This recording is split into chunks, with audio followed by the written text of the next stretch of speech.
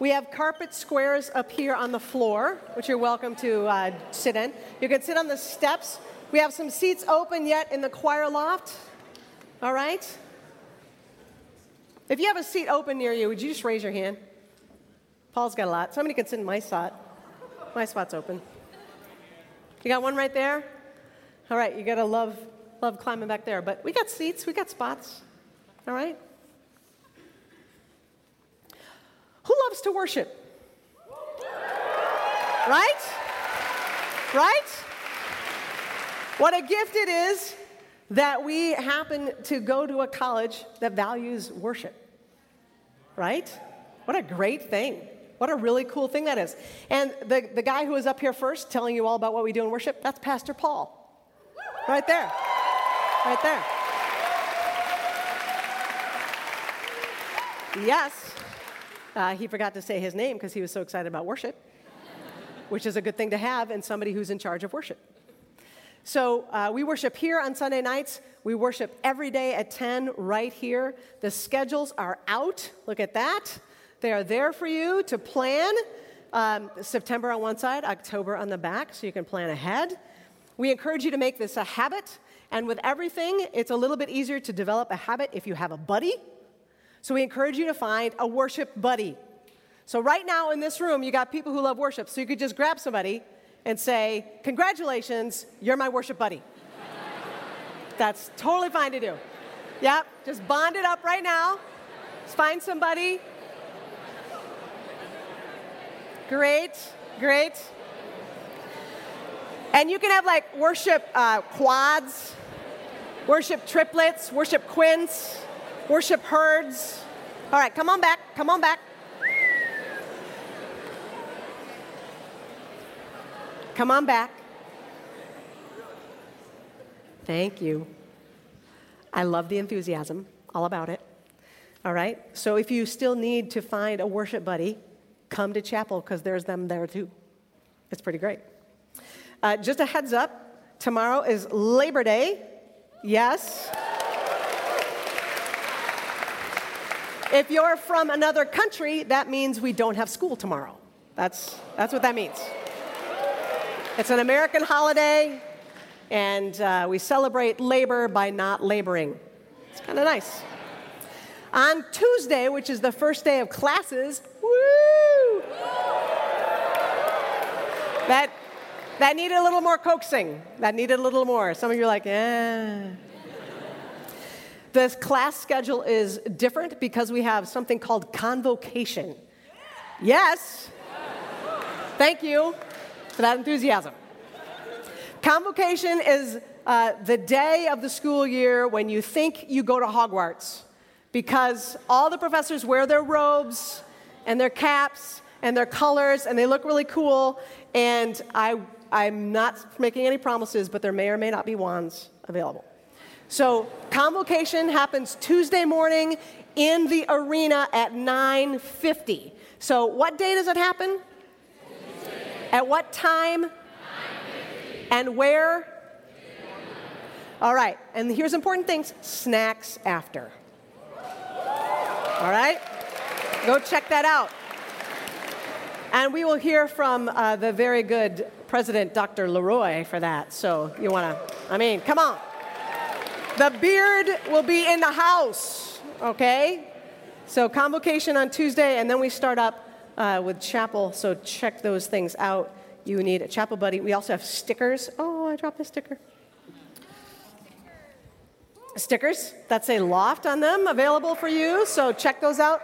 These are all on the back as you enter, all right? So, all right, I did stickers. I did chapel calendar. All right. So this event on Sunday evening takes some people to keep it going.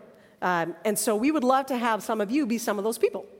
And we have opportunities for you to greet at the door, to be in charge of coffee and cookies that take place after, downstairs. That's why I'm gesturing that way, down in the chapel, the basement. Coffee and cookies. If you are interested in dance or the visual arts or projection, shout out to David running the projection tonight. Thank you for that. Doing sound is a paid position, so shout out to Colin, but you can't volunteer for that one. So thanks, Colin. All right.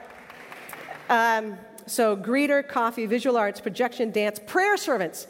So another great opportunity to volunteer is that we have people who pray for the service before. They walk through the chapel, they pray for the worship team, they pray for me or whoever is preaching, and then afterwards they're available to pray with you. And it can be like a 10-second prayer, like, I'm really homesick, just pray for that right now.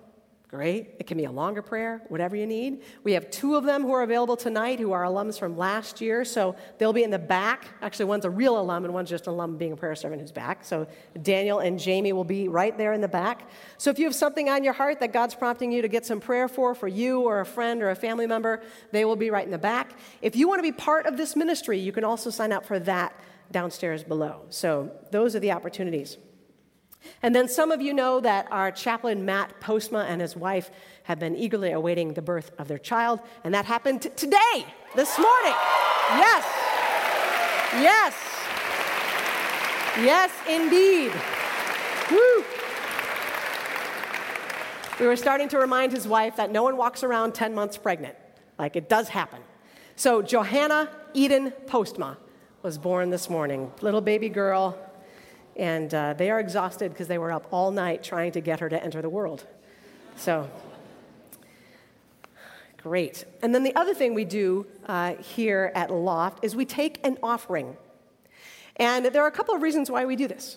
We think that just like worship and scripture reading and prayer, giving is a spiritual discipline, and it's one that we want to start now when we're young. Because if you start when you have no money, can I have a witness? Right? Yes. When you are faithful with little things, God will put you in charge of much. Right? So if you're faithful now, someone's claiming that promise right there. If you are faithful now and you have little and you just simply develop the pattern of giving, it will be a whole lot easier when the Lord blesses you with some sort of income stream to keep giving. And so we have that opportunity here. And we give for the same thing every week. And that's called the Community Care Fund. Sophomores and juniors, who is the Community Care Fund for? That's right. It's for students. So it's students giving to students. So sometimes we have somebody who comes and they don't have dental insurance and they come up with just like they need a root canal or something. Right? We give to that. All right? They go to the student life office. Our vice president, shout out to Sarah Visser, our VP. Right? Right over there. Is that Emma? Emma, welcome. Glad you're here.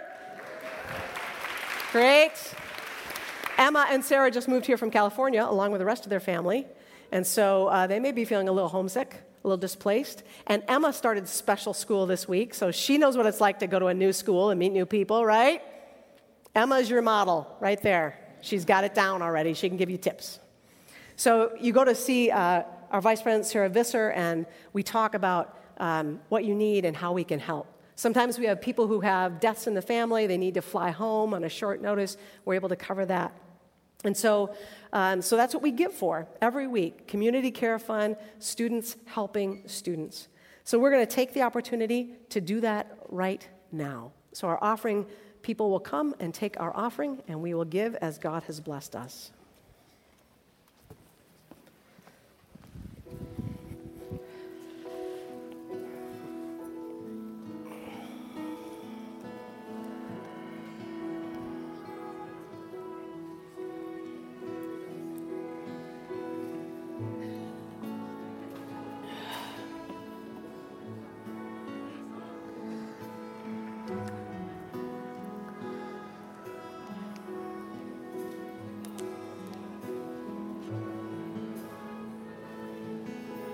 They're very chatty.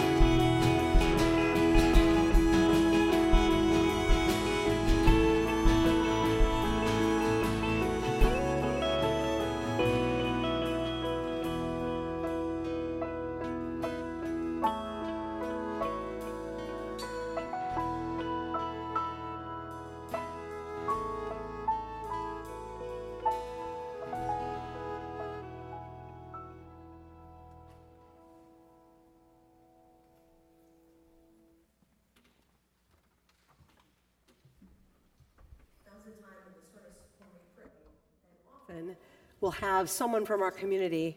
You can stand up all the way straight, Jiang. It's all right. It's okay. We'll have someone from our community come and ask for prayers on behalf of a dorm or a project neighborhood house or some other community on campus, and we'll have a representative for them, and we'll pray for them. So these are prayers for our community, for the Calvin College community. We'll pray for our nation. We'll pray for the world, our nations, I should say. We'll pray for the world.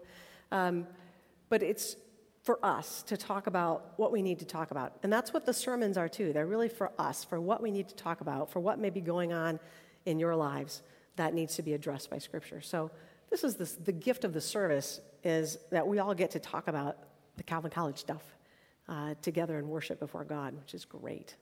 So let's do that in prayer now.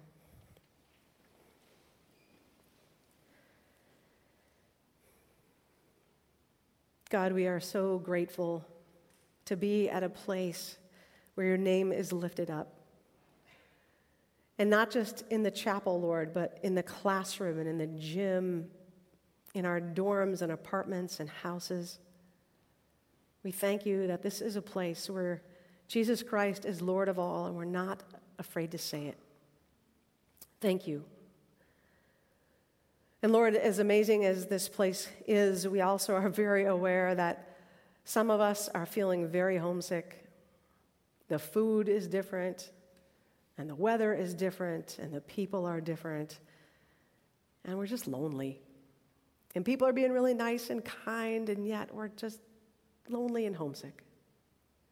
And so we thank you, Holy Spirit, that you go by the name Comforter. And so we claim the promise of your comfort for everyone who's feeling a little bit displaced, a little lonely, a little homesick, that you will come alongside them. And Lord, we pray that you will give us the opportunity to be your hands and heart and feet and eyes in this place so that we can see the people who are in need of some encouragement, in need of an invitation out, in need of the opportunity to sit around and eat raw cookie dough in the kitchen. Lord, we pray that we will be those kind of people, that we will be hospitable as you have been hospitable to us. And as we think about hospitality and we think about being welcoming, we are very aware of the crisis of refugees that is happening across this world. We are heartbroken at families that have been torn apart, at the deaths of mothers and fathers and children who are trying to flee evil and start over. Oh Lord, we pray that whatever country we are from, that it will be a country that is compassionate and loving and welcoming. Because we are very aware that we were strangers and you welcomed us in. We were naked and you clothed us. We were hungry and thirsty and you fed us and gave us something to drink. And you have told us, Jesus, that one of the markers to know how much we love you is when we do that for other people. So help us to be generous. Help us to encourage our governments to do the right thing. Help us, even out of our own meager incomes, to give and to pray and to long for the day when someday everyone will be at home and all will be at peace. We do long for that day, Lord. We long for the day when Jesus will come again. We have sung the truth that Christ has risen from the dead, that death no longer has any power, it has no sting, and yet we are so aware that we live among death and destruction and disease, and so we long, Jesus, for you to come back. We long for your return to put everything right inside us and everything right around the world. We thank you that as we're going to study the prophet Isaiah this semester, that he's going to point us the things that have gone wrong. But he's also going to give us the hope of a God who makes all things right. And so as we turn to that word tonight and in the weeks to come, we pray, Holy Spirit, that you move among us in a mighty and powerful way. So if there's anything in us that needs to be put to death, if there's any idol that needs to be cast down, it will be in the name of Jesus. And we pray that if there are things in us and across this campus that need to come to life, that we will get out of the way so that they can come to life.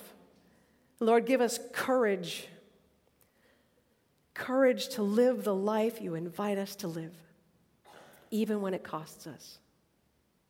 So we pray tonight, as we think about your word and we think about your world and we hear testimony, that you will continue to encourage us evermore so that we'll become more and more like your Son, Jesus Christ, in whose name we pray.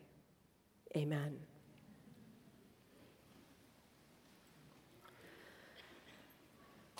So for the next several weeks until Thanksgiving, we'll be looking at the book of Isaiah, which I think most of you know. We're doing 10 weeks of sermons on it, and we'll start really getting into it next week. Tonight, I'm going to introduce you a bit to the book of Isaiah as a whole and a bit to me through testimony. And so I'm going to start by inviting you to recite back to me one of my favorite verses from Isaiah that we'll use as the frame for this evening. So I'll say a line, and then you say a line back. Good? I, the Lord, have called you in righteousness. I will take hold of your hand. Isaiah 42, verse 6. I, the Lord, have called you in righteousness. I will take hold of your hand. Isaiah 42, verse 6. Great. Thank you. So when people ask me, what does a college chaplain do? I can come up with a list of things, a list of tasks that I do. I preach here on Sunday night. I pray with people. I give pastoral care and counseling to students and staff and faculty and whoever else comes into my office for chocolate. As sophomores and juniors and seniors will know, every now and then I take a big Calvin College flag and I run with it around the gym or at other sporting events. In February, despite my advanced degrees and some would say intelligence, I jump into a freezing cold pond along with 600 of my closest friends. Oh, my friends, just wait. So there are things that I do. There are tasks that I accomplish. I mentor my staff. I sit with the vice presidents on the cabinet for the president to encourage him to move the college in the way that God is leading us to move it. There are a lot of things that I do. But as I was thinking about tonight, and I was thinking about my work, this idea that I've had since early summer kind of came to the forefront. The core of my job is to help you prepare to die. Now, you may think that one of the reasons that's on my heart is because we've had 2 students who died this summer. Chase Froese would have been a junior with us. She studied philosophy and business. She loved hiking and sunrises and laughter and coffee. She was swimming with friends in Lake Michigan, and she was pulled out by a rip current, and she drowned. Michael Thompson should be with us this fall. Michael spent the year between high school and college fighting brain cancer. And he came to Calvin, and he had a wonderful year in Boer-Benninck, where he was the community partnership coordinator. And we knew him as someone with a big heart and a big smile. And he started his 2nd year with us and made it to November before the cancer came back. And those of you who were worshiping here last spring know that in April he came to LOFT, and he sat about where Billy is sitting. And we gathered around Michael, and we laid hands on him, and we prayed for him. And a lot of us didn't know that would be the last time we would see him. He called me in June, and he said, "Pastor Mary, the cancer's back, and it's spread, and the doctors have given me 2 to 3 months to live." And he died 10 days ago. And I spoke at his funeral in Indiana on Wednesday. So you could think, well, this seems kind of poignant to talk about preparing to die when we've had 2 students die. And it is. But it's actually been churning in me all summer as I've been studying the book of Isaiah. Because the first half of the book of Isaiah is all about Isaiah preparing the nation of Israel to die. He says to them, you've blown it. You've done the wrong things. You've worshiped the wrong gods. It's going to come down on your head. It's coming. You're going to die. The ideas that you had about who you were, the ideas that you had about who the nation of Israel was, it's going to die. It's going to die. You had these ideas. You had these dreams. You thought you knew who you were. You thought you knew how God acted, and you were wrong. The nation that you know will come to an end, and you will go into exile. And some of you will literally die, and all of you will suffer the death of a dream. So as I was thinking about Isaiah and thinking about the conversations I have with students over the course of the year, I was thinking about all of the deaths that you suffered during your college years. There's the death that comes like this. You imagine yourself majoring in something. Let's say you told people back home that you were going to study, let's say, engineering. You put it in, that high school graduation program. It said your name, it said you're going to Calvin College, you're going to study engineering. Your mom and dad got to tell people something that sounded like legitimate. He's going to study engineering. We kind of have an idea of what that is. And you get to Calvin, and you're here like 6 weeks, 8 weeks. You're taking those first couple of classes in the major, and you kind of get into week 9 and week 10. You start to think, I don't think I like engineering. And then it's like Thanksgiving, and you got to go home, and everyone's like, hey, how's Calvin? How's the engineering? And you're like, I don't think I'm going to do that anymore. And there's this death of what you thought your life was going to be and what you thought you were going to study, and now you really don't know, and there's anxiety in you and maybe in your parents or family members. What are you going to do? I don't know. We're spending all this money. I don't know.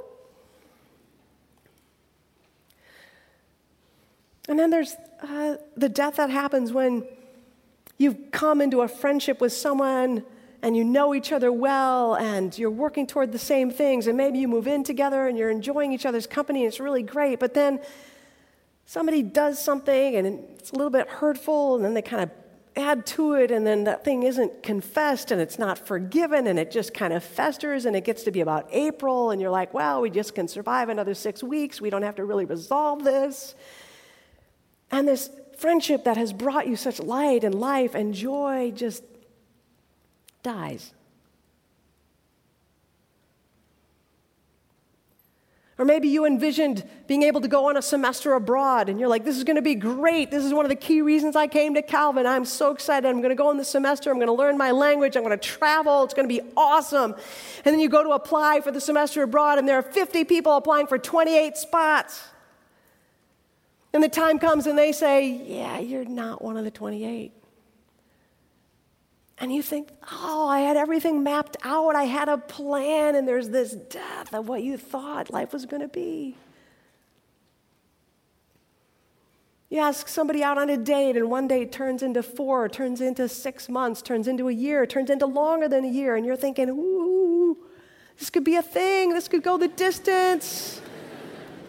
You start doing the little, daydreaming things, and then the person sits across from you from a caramel latte and says, I don't want to see you anymore. And there's this death.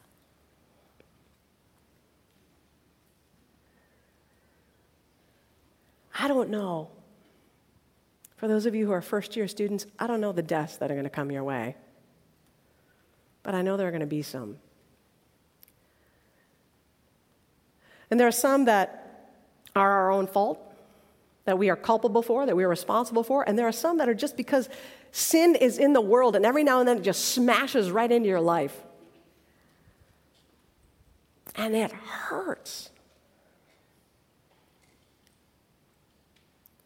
And so as I was thinking about preparing to die, I thought you may find it helpful if I talk to you about a death that I've experienced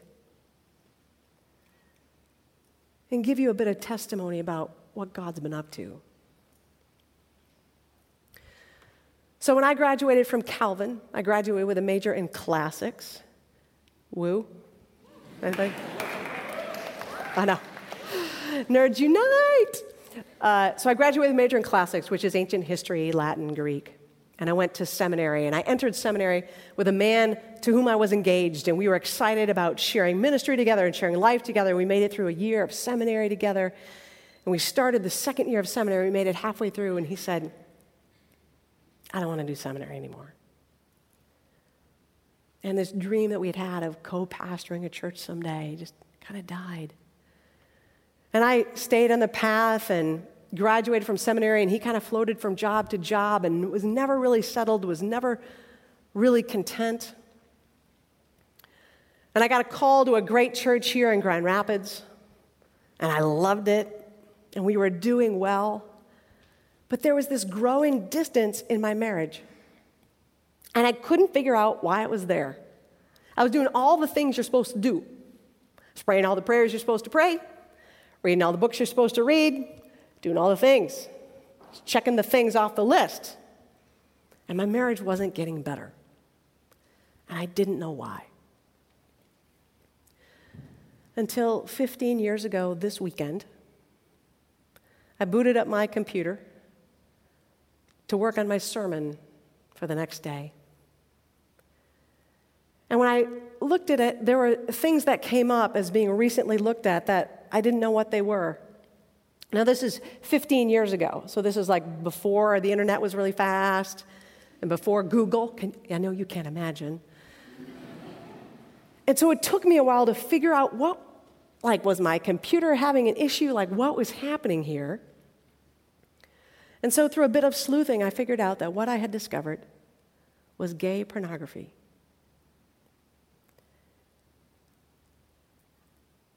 And I was immediately nauseated. And I started to cry.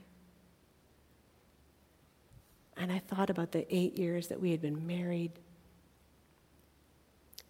And all of these things began to kind of crash in on me. And oh, by the way, I had to preach the next day. And so I confronted my husband, and we went to therapy. We'd been each going to therapy. Now we went to therapy together, all fall and deep into the winter. And then one cold, snowy February Saturday, he sat across the dining room table from me, and he said, I'm gay, and I don't want to be married anymore.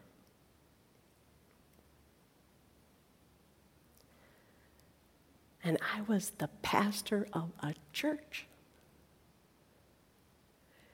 that was doing well and growing and having a building program. And the day after he told me that, we were going to dedicate a house in partnership with Calvin College to do a project neighborhood ministry together.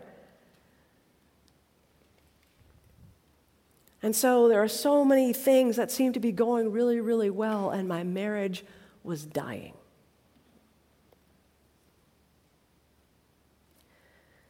That's what happens when the big external stuff just comes crashing into your life.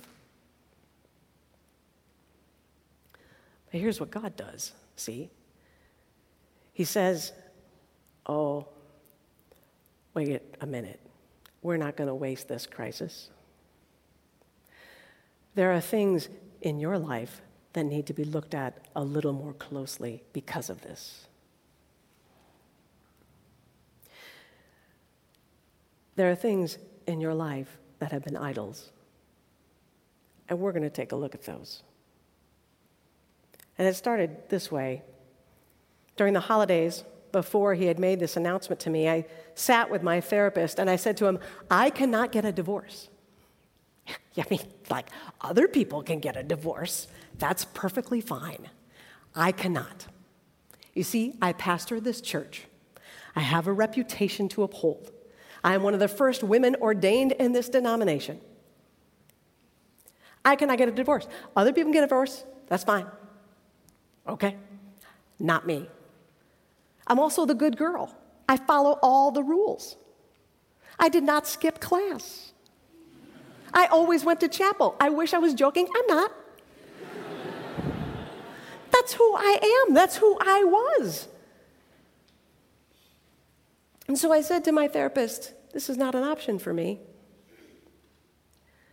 And he locked eyes with me and he said, Mary, if you stay in this marriage, you'll be dead by 40. Because he had watched me over the months as my hair was falling out and my cheeks were starting to sink in, and I was in constant stomach pain, and I had been to the hospital for chest pain. He had seen the toll that all of this was taking on me, and he said, no. And I drove away, and I thought, well, obviously he's not right. And God said, really? Really, is he not right? Really? Really, is your reputation as Pastor Mary worth more than your life? Is your future career worth more than right now, today, living and breathing with hope? Because I had made an idol out of the reputation, and I had made an idol out of the career. And it would be very tempting to say, oh, the marriage ended and there you go. But God was like, no, we are not going to waste this crisis because you and I have some work to do. Do you know how humiliating it is to go through a divorce as a pastor of a church? Do you know how humiliating it is to admit that the reason for the divorce is because your husband was gay 15 years ago? And to have people make snide remarks like, well, you didn't know he was gay when you married? What even is that? So I would quote Ross from Friends. You know Ross from Friends, the TV show? Right? Ross's first marriage ended the same reason my first marriage ended, and he would say, she didn't know she was gay, how was I supposed to know? I'd be like, yeah, Ross, you and me.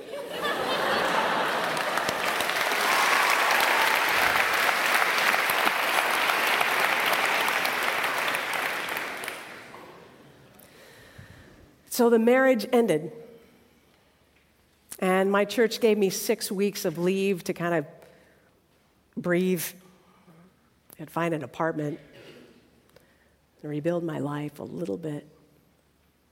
And I came back to the church, which is a great church, and I worked there for 2 more years, and I just thought, it feels like there's more stuff that needs to happen. And so I left the church, and I went. I should have gone to Hawaii for 6 months, but instead, I went to a PhD program at the University of Illinois, because that's what Christian Reformed people do for respite.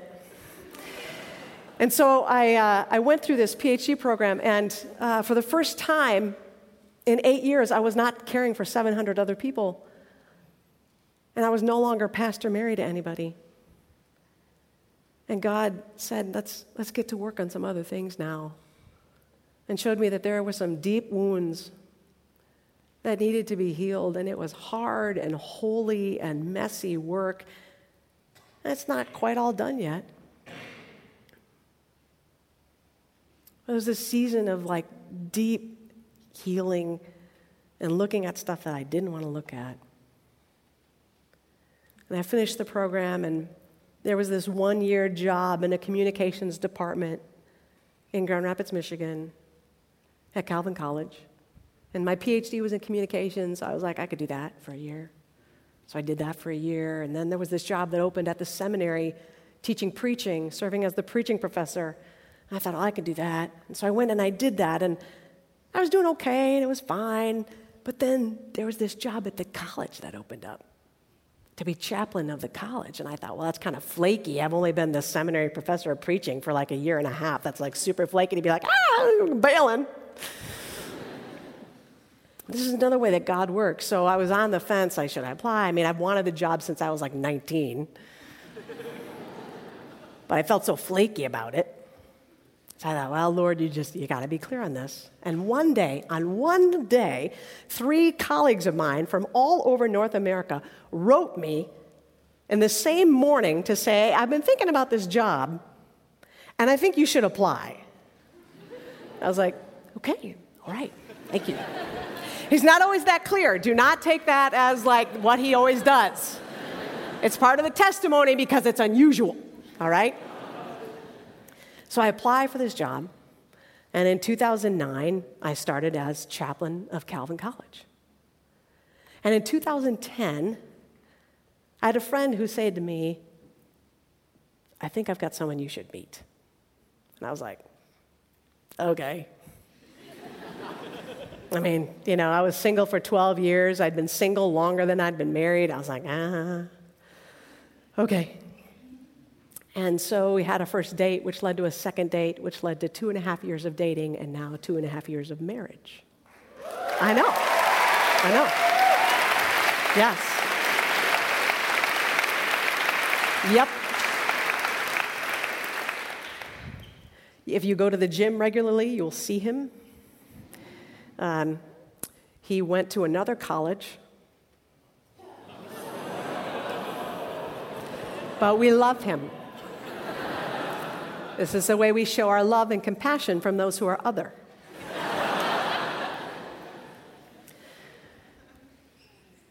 And it would be very tempting to say, oh, look, there's the redemption.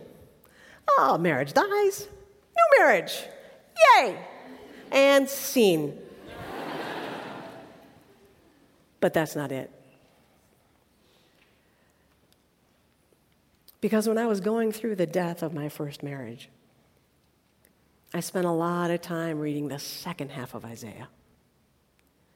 Because where the first half of Isaiah talks about how you get ready to die, the second half of Isaiah talks about a God who brings his people back to life. And the verse that I had y'all recite at the beginning, Isaiah 42, verse 6, I, the Lord, have called you in righteousness. I will take hold of your hand. That was a verse that I just recited and wrote on paper and had Post-it notes all over the place to remind myself that while I was going through the valley of the shadow of what felt like 1,000 deaths, God was holding on to my hand. And I didn't always feel it, and I didn't always believe it, and I surely didn't always see it.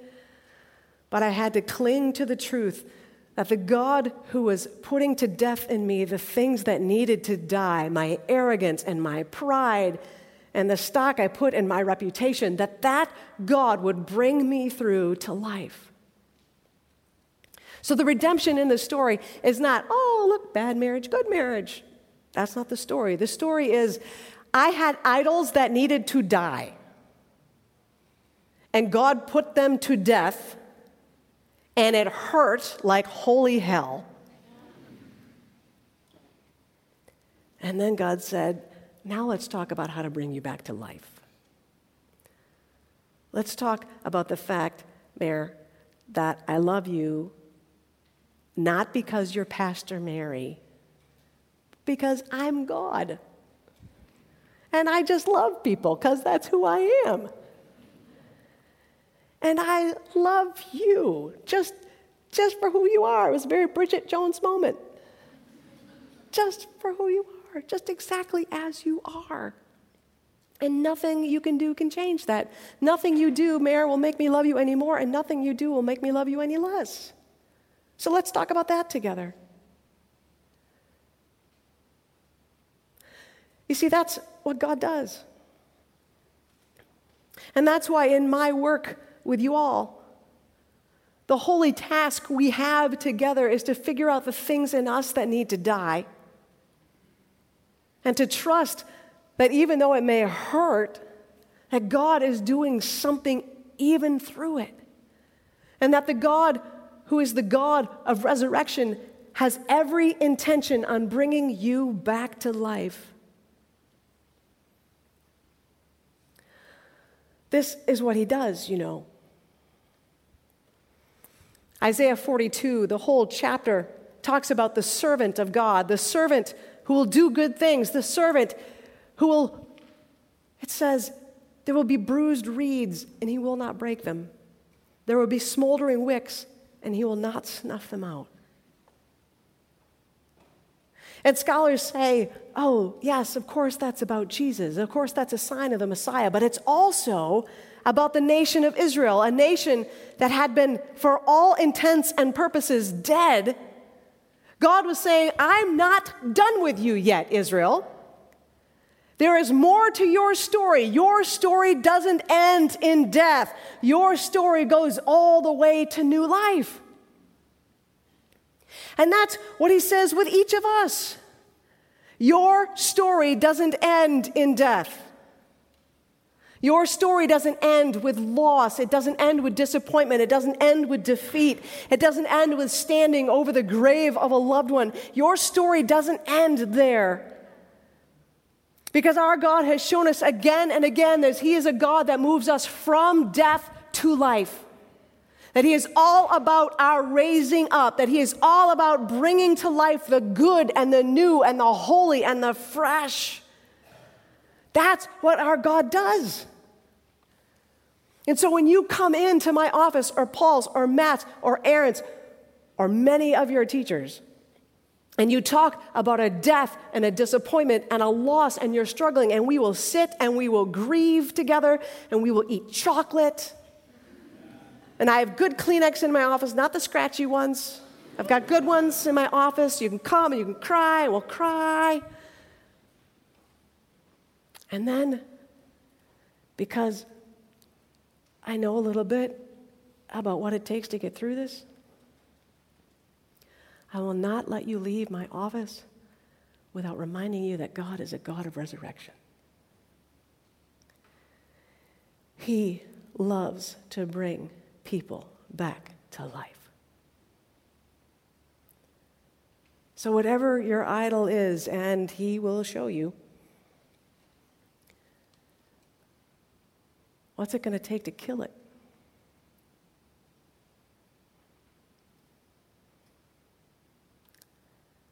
What's it going to take?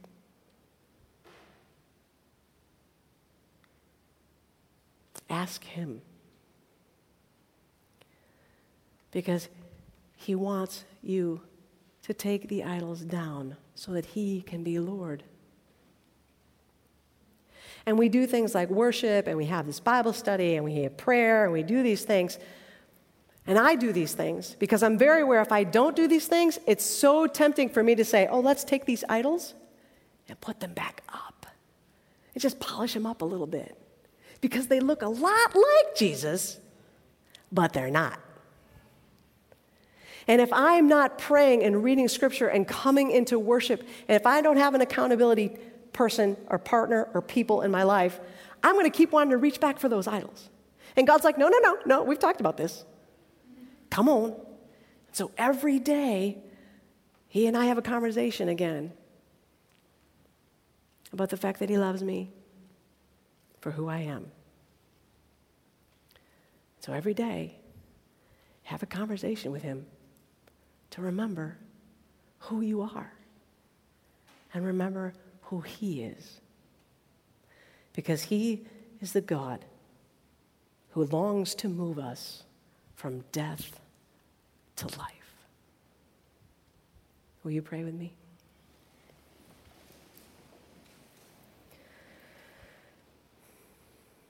Jesus Christ, you are the resurrection and the life.